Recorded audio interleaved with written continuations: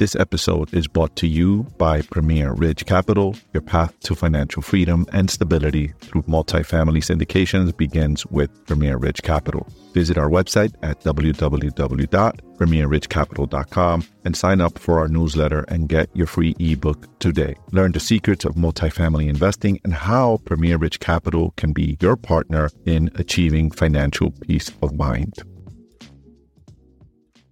Well, global oil prices keep rising due to the Israel-Hamas war. U.S. job growth exceeds expectations, and workers at Mack Trucks reject contract and join the thousands of UAW picketers already on strike. These are the top three headlines in this week's Weekly Business Brief. First up, analysts see limited effect on oil prices in short term as neither Israel nor Gaza are significant producers, according to Al Jazeera. Global oil prices have spiked since fighting erupted between Israel and Hamas amid speculation about how the conflict could affect energy production in the Middle East. On Monday, global benchmark Brent crude rose 4.2% to $88.15 a barrel, while U.S. benchmark West Texas Intermediate rose 4.3% to $86.38 per barrel. Prices on Tuesday eased slightly with Brent crude and West Texas Intermediate falling 36 cents and 35 cents respectively, while neither Israel nor Gaza Strip are significantly oil producers. Markets have been jolted by fears that the conflict could lead to wider regional instability. That's for sure. This thing is already starting to shape out not to look so good. Egypt is not taking side. BRICS has now invited Egypt and a bunch of other countries in the area in the Middle East to join them. And that BRICS is, in my opinion, was created to create instability for the U.S. government and to weaken the USW. Unlike the spike in oil prices that followed Russia's invasion of Ukraine last year, the fighting between Israel soldiers and Hamas fighters, which has killed more than 1,500 people so far. My Lord, my prayer is with both sides. 1,500 people so far, man, in Israel and Gaza does not directly involve oil-producing nations. Morgan Stanley said in a note on Monday that the near-term risk to oil supply was low, but that could change if the conflict spread to other countries. Man, my prayers, like I said a moment ago, my prayers is out to both of these countries.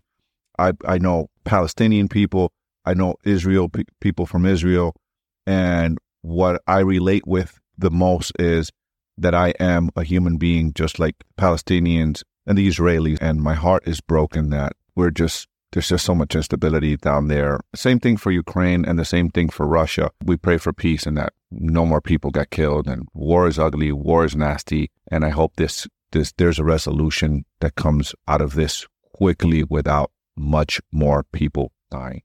Next up, the U.S. economy added 336,000 jobs in September, far more than many economists expected. Also reported by the Jazeera. A blowout U.S. job report on Friday sent the dollar higher and cast a pall over stocks and bonds as the data increased fears that interest rates will stay elevated for longer and stirred concerns that post-pandemic economy is in a new era.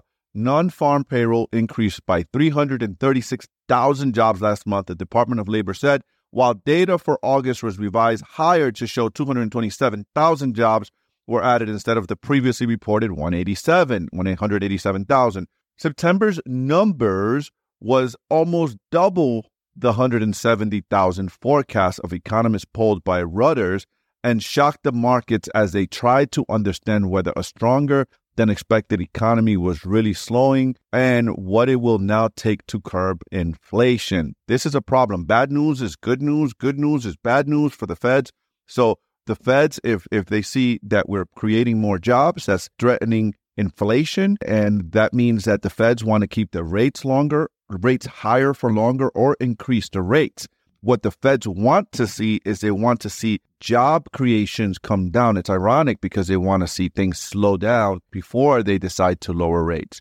That's not even in discussions right now, as per Fed Jerome Powell, as it pertains to lowering rates. But we'll have to wait and see because they say a lot of things that they don't do. So we'll see. The markets have been reaching to their view that the Feds is as confused as we are. There you go, to my point. said Marvin Lowe, senior global Marco strategist at the State Street in Boston.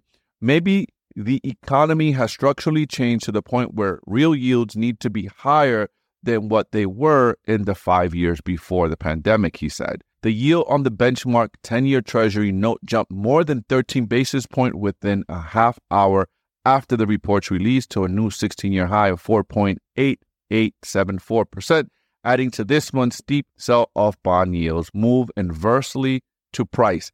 This has been the highest I've ever seen. This is the highest in 16 years for the 10-year Treasury.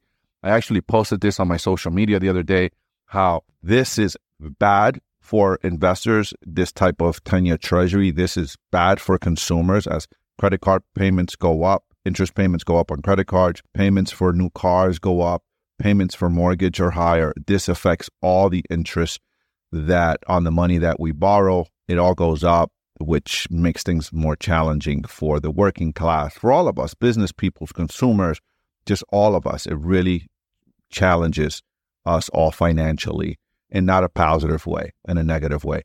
Lastly, union workers at Mack Trucks went on strike Monday after voting down a 5-year contract agreement that negotiators had reached with the companies. Man, more strikes. This is according to the AP News. The United Auto Workers said 4,000 unionized workers walked out at 7 a.m., adding to labor turmoil in the industry that has ensnared all three big Detroit automakers. With those workers joining the picket lines, the total number of UAW members that are on strike now exceeds 30,000 across 22 states, the union said Monday. This is not good. There's a lot of stuff going on in the world, a lot of stuff going on in our country, and now you add this, and this is not good for inflation. This is not good for the cost of cars, guys. This is simple math. If we start to see less production of cars go to dealers and dealers start to deplete their inventory, what will happen is as those cars when this whole thing gets settled and the demand for cars are still there, that means that the prices have to go up because you have less production and you're going to have to pay people more to begin with. They're looking for more money. But now you're going to have to pay people more because they have to work more to produce more to get more cars in the lots. Therefore, with interest rates being the way that they are, this is going to really, really hurt, in my opinion. Just for me, it's just simple processing is going to really hurt, in my opinion, how the auto industry and the affordability of autos, or what's going to happen to the affordability of cars in the future here for Americans. This can create an issue. Union President Shawn Fain said in a letter to Mack parent company Volvo Trucks that 73% of workers voted against the deal in results counted on Sunday. The UAW represents Mack workers in Pennsylvania, Maryland, and Florida. Union leaders had reached a tentative agreement on the deal on October 1st.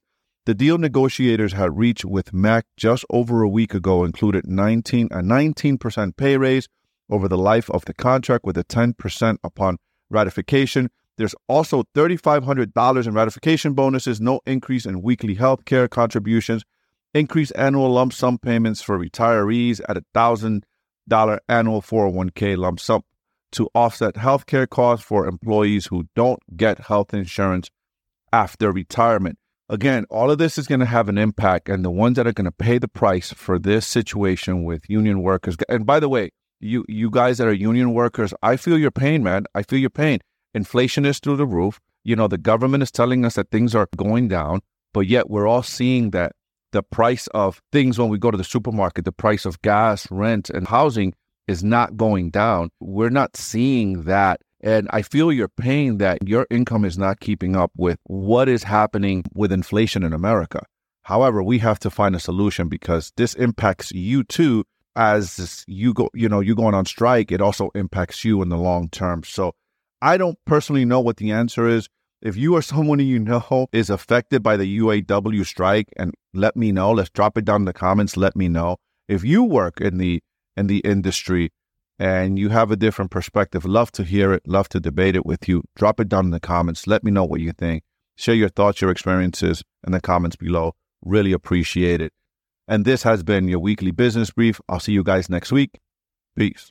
And that wraps up another episode of Wealthy AF. brought to you by Premier Ridge Capital, where multifamily real estate syndications meet premier success. Your future starts here. Visit us at premierridgecapital.com for more details.